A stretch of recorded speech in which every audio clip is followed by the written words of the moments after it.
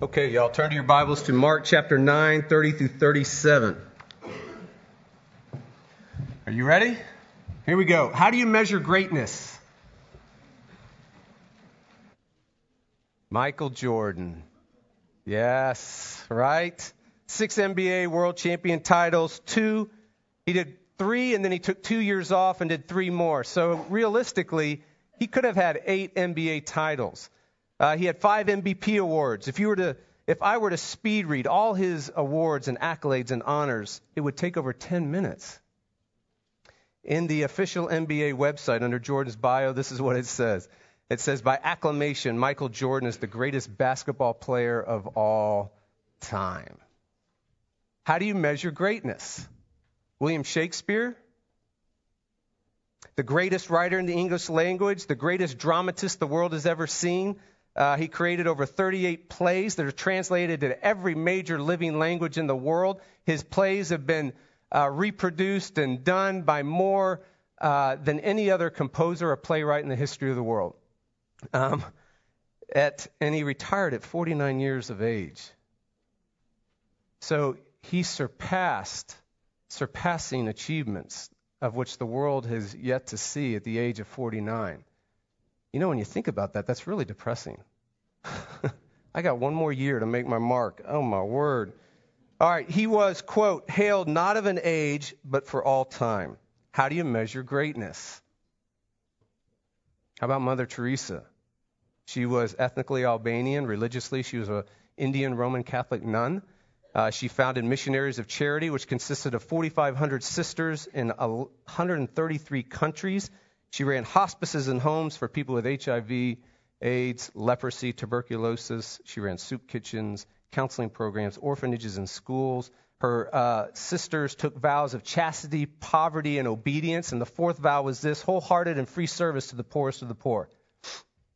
She won the 1979 Nobel Peace Prize. She's deceased, but she's currently on the path in her church to becoming a saint. I'm told all she needs is a second miracle and it's done, right? In the Gallup poll in 1999, she was at the top of the list for the most widely admired people of the 20th century. How do you measure greatness? Achievement? Some measurement of achievement, success, some measurement of honor and morality and integrity, some measurement of being loved and respected, even feared by others. How do you measure greatness? Please stand for the hearing of God's word.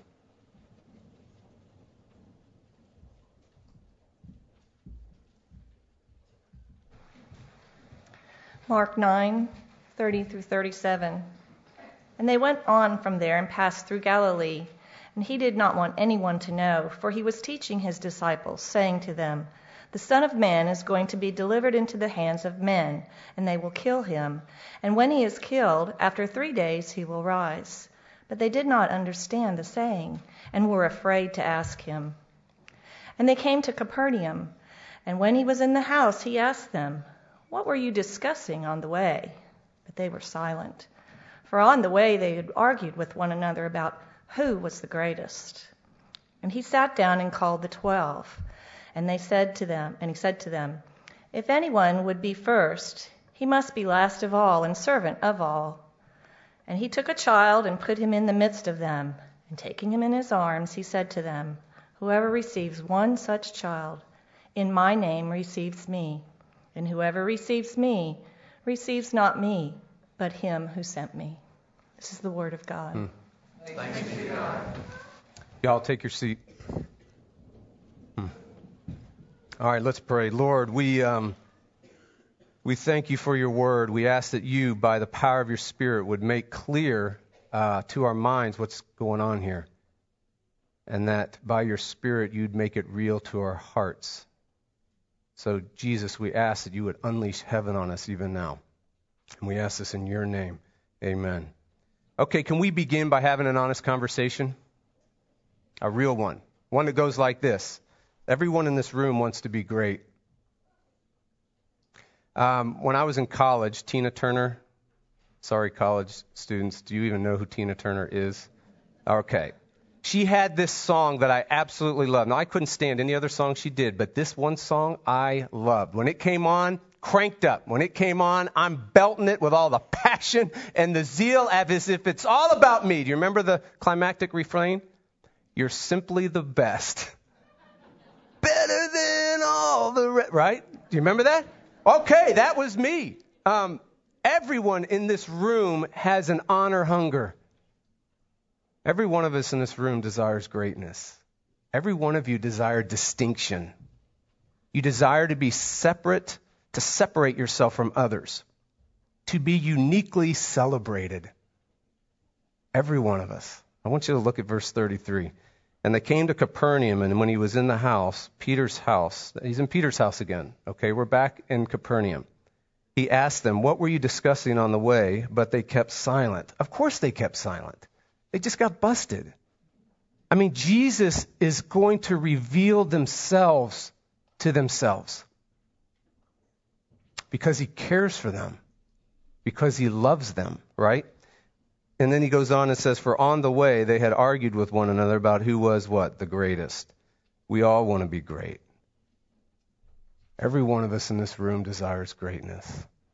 We have a deep, deep honor hunger. And there are no exceptions. Now, some of you are thinking, Jeff, if you knew me, you'd know that I do not want to be great. If you know what was going on in my life, you know that I'm just trying to get through the day. I'm just trying to avoid being clinically depressed. If you knew me, you'd know that I have no aspirations for greatness. In fact, I think I'm a loser. Now, please hear me. If that is you, this is what I want to say, and I want to say it to help you and to help us and not hurt us.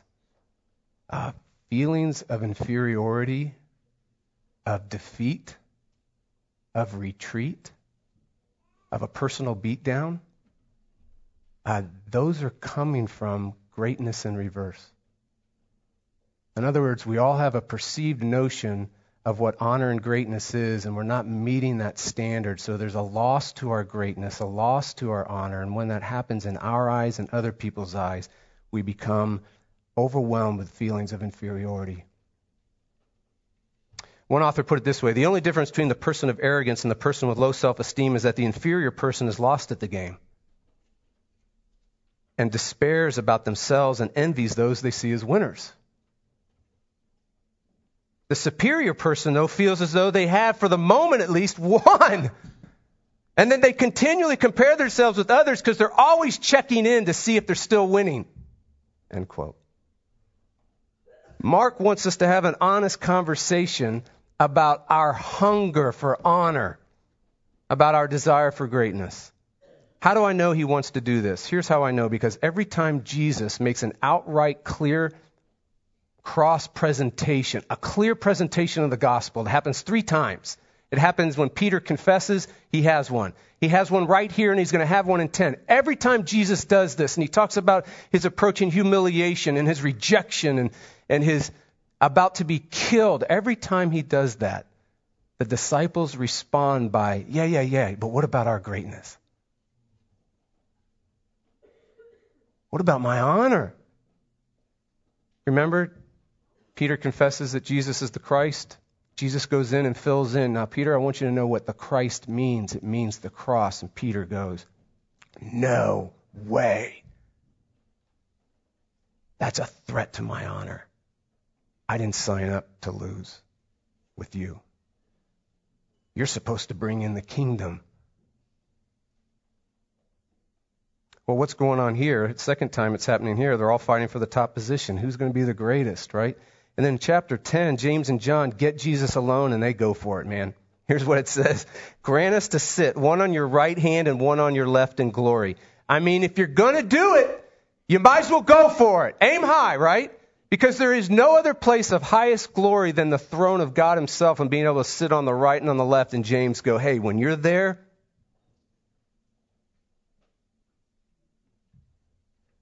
in Mark, whenever the gospel is clearly presented, the natural human response is always, yeah, but what about my greatness? What about my hunger for honor? I want you to look at 34 again very closely. They kept silent, for on the way they had argued with one another about who was the greatest. Here's what happens. Honor hunger hurts others.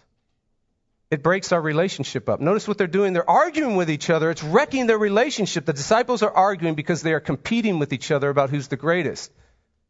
In order to secure, to struggle to gain worth in their lives, they are trying to be superior to one another to gain worth. Or they're trying to maintain their worth by never, ever being inferior to one another. So it's always a competition game to try to find a sense of worth by how they're doing with other people.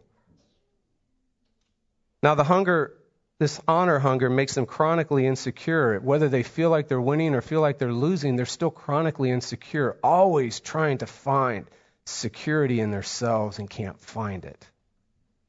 It also makes them very touchy. Do you see what's happening? Can you imagine? No, you're not. You can't be the greatest because look at the color of your hair.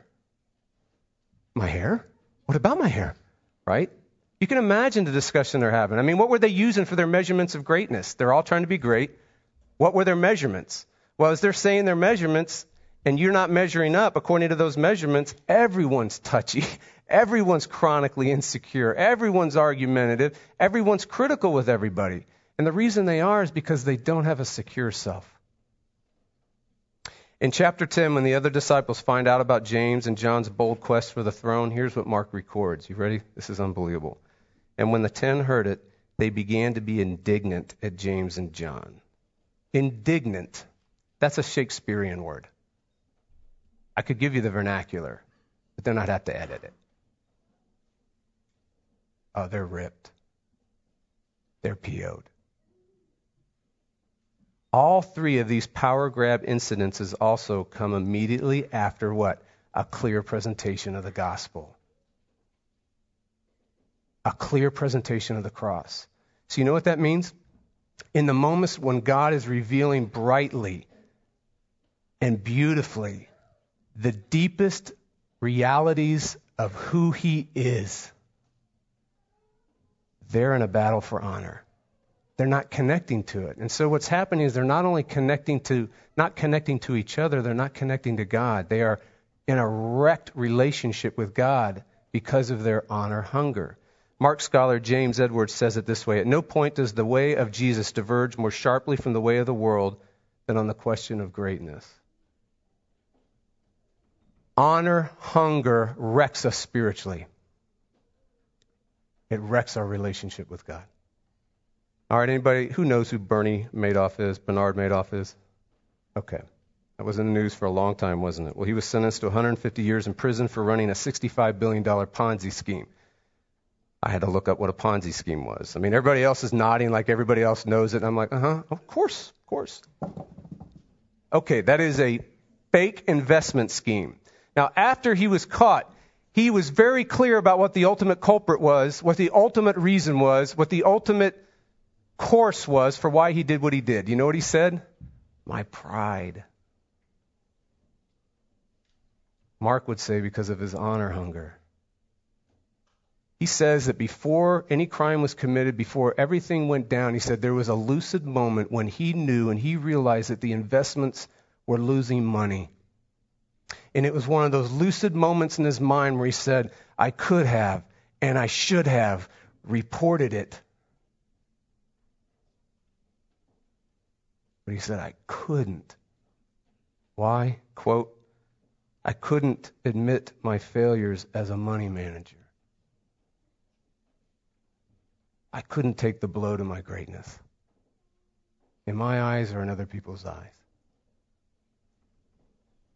So what did he do? He began to hide his weakness. He began to hide his errors. He began to hide his failures. You know what he began to do? He began to hide his very humanity. So he built a Ponzi scheme. And then he said he was trapped. I couldn't admit my error and judgment. And while the scheme grew, I kept thinking, I'll work my way out, and I could never get out. Honor hunger leads to relational breakdown every single time. It leads to a relational breakdown with each other. It leads to a relational breakdown with God. And it leads to a relational breakdown inside our very own beings. Now, let's keep going with this passage. There's an incredible twist in this passage, though, isn't there? It's not what we expect. Look at verse 35. It's rather shocking. Because what's happening in 35, what do you expect after he exposes them, after he shows them what's going on in their hearts? What do you expect? You expect him to rebuke them. You expect him to actually reject the idea of greatness. But Jesus doesn't reject the idea of greatness here. What does he do? He redefines the idea of greatness. Look at his response. And he sat down, he called the 12, and he said to them, if anyone would be first, he must be last of all and servant of all. Jesus is saying, look, do you want to be great? I mean, do you want true honor? Serve all. I mean, do you want to be elite? Do you want to be uniquely celebrated? Do you want to be the top of the top? Do you want to be filled and satisfied in the depths of your being, that you're satisfied with your hunger, honor? Be last of all. And I don't want you to miss the scope. We can't miss the scope of this new defined greatness. Be servant of all, he's saying. Be last of all. So we got to ask ourselves, does this mean people that have different views with us on politics, parenting, how to do church, even our cultural preferences like Tina Turner or Coldplay or Van Halen? Be servant of all. Okay, now wait a minute, Jeff. Are you saying, what about those who are so smug and so superior? Be last of all. No, wait a minute. Are you talking about those that criticize us and try to control us? All. Come on. You mean those that don't even deserve it? All. While I was preparing for this, I came across this quote from Plato, and I thought, gosh, that's me. Because I want to have an honest conversation. And it reflects the mindset of the ancient world, which Jesus is in right now. But I think it reflects us. This is what he said. How can a man be happy if he has to serve someone? Because everybody knows happiness is being served, not serving. So what does serving look like? Let's take a slice out of life. Let's say, okay, here's what serving being last looks like. Well, look at verse 36, because Jesus tells us. In 35, he redefines greatness. In 36, he illustrates greatness. He gives us a slice of it in real life. What does he do? He takes a child, and he puts the child in the midst of them, and he takes him in his arms, and he says to them, whoever receives one such child in my name receives me. That's stunning. And whoever receives me receives not me, but him who sent me. Now, in the ancient world, whether you're a religious person, like a Hebrew, or an irreligious person like a Greek or a Roman, children and women were on humanity's B team. Men were on the A team, especially great men. So men were always first in the ancient world. They were the first in the home. They were the first at meals. They were the first in seats of honor at worship. They were first in all the positions of authority and influence in the community. They were the first with all leadership positions. They were the first to get every economic opportunity that came their way. They were the first to indulge their personal independence and their pursuit of pleasures. In other words, we'd say stuff like this: I just want some time to myself to do some things I enjoy. They were the first that got to do that. Nobody else got to do that. When they needed something emotionally, or they needed a break physically, or they needed their needs met in real emotional ways or physical ways, the men were first. Always. And I can see the men out there that now are getting really, really antsy, right? It might be that way in our homes too. Shockingly, though, to our modern ears, because we are a youth culture, right? We have a hard time picturing this, though. Children were even below women in the ancient world.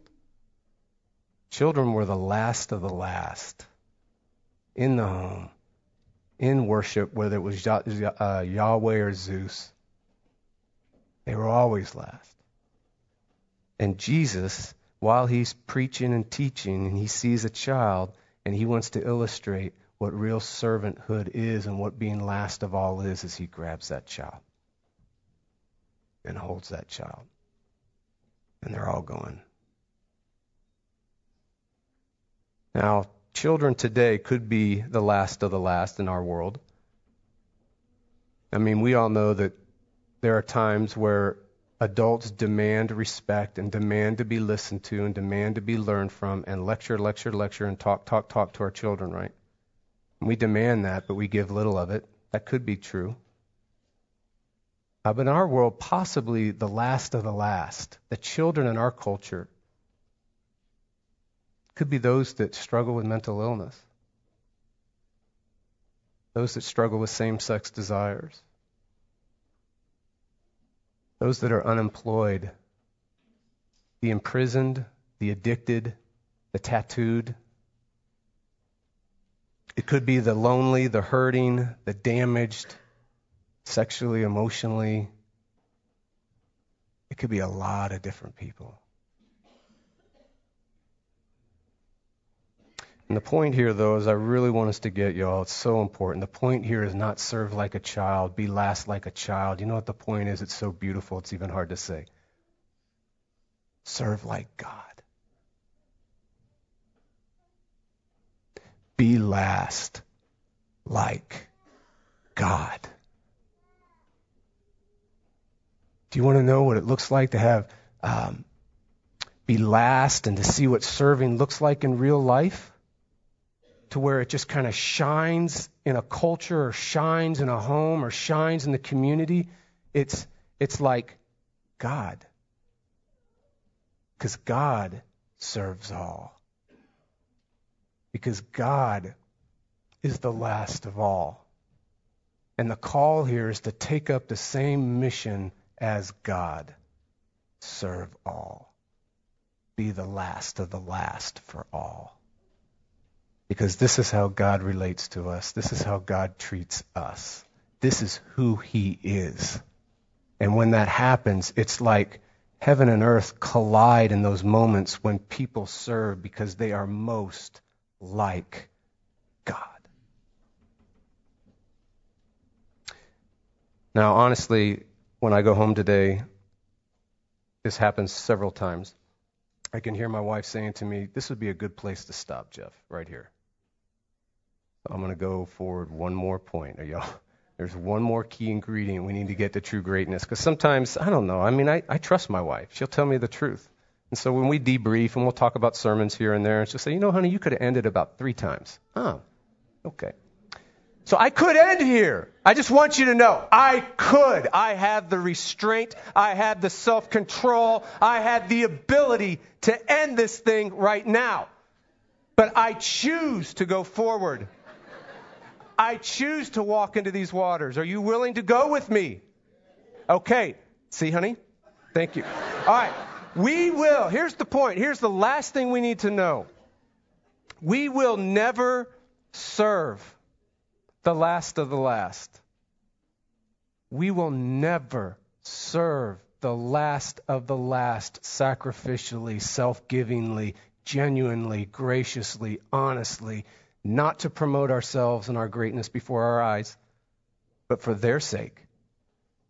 We will never serve the last of the last until we realize we are the last of the last. We're so spiritually weak. We're so spiritually awkward. We're so spiritually messed up. We're so spiritually unattractive that Jesus had to be delivered over into the hands of men. He had to be killed in our place because we're the last of the last. So Jesus had to become the last of the last to literally save us from ourselves. There's something else we need to see, though, too. He wanted to do it. It's all over this page. You see that? He knows that they're arguing about who's the greatest. You see that? Yeah, what are y'all talking about? Now, if I was Jesus, which I'm not, but if I was Jesus and I was leading a group and I was realizing what these dudes were really after, this is what I would do. It's time to find a new group. I'm going to find a new 12. These guys are history, right? He doesn't get mad at them. He doesn't reject them. He doesn't look for another 12. You know what he does? He sits down. Now in Mark, when Jesus sits,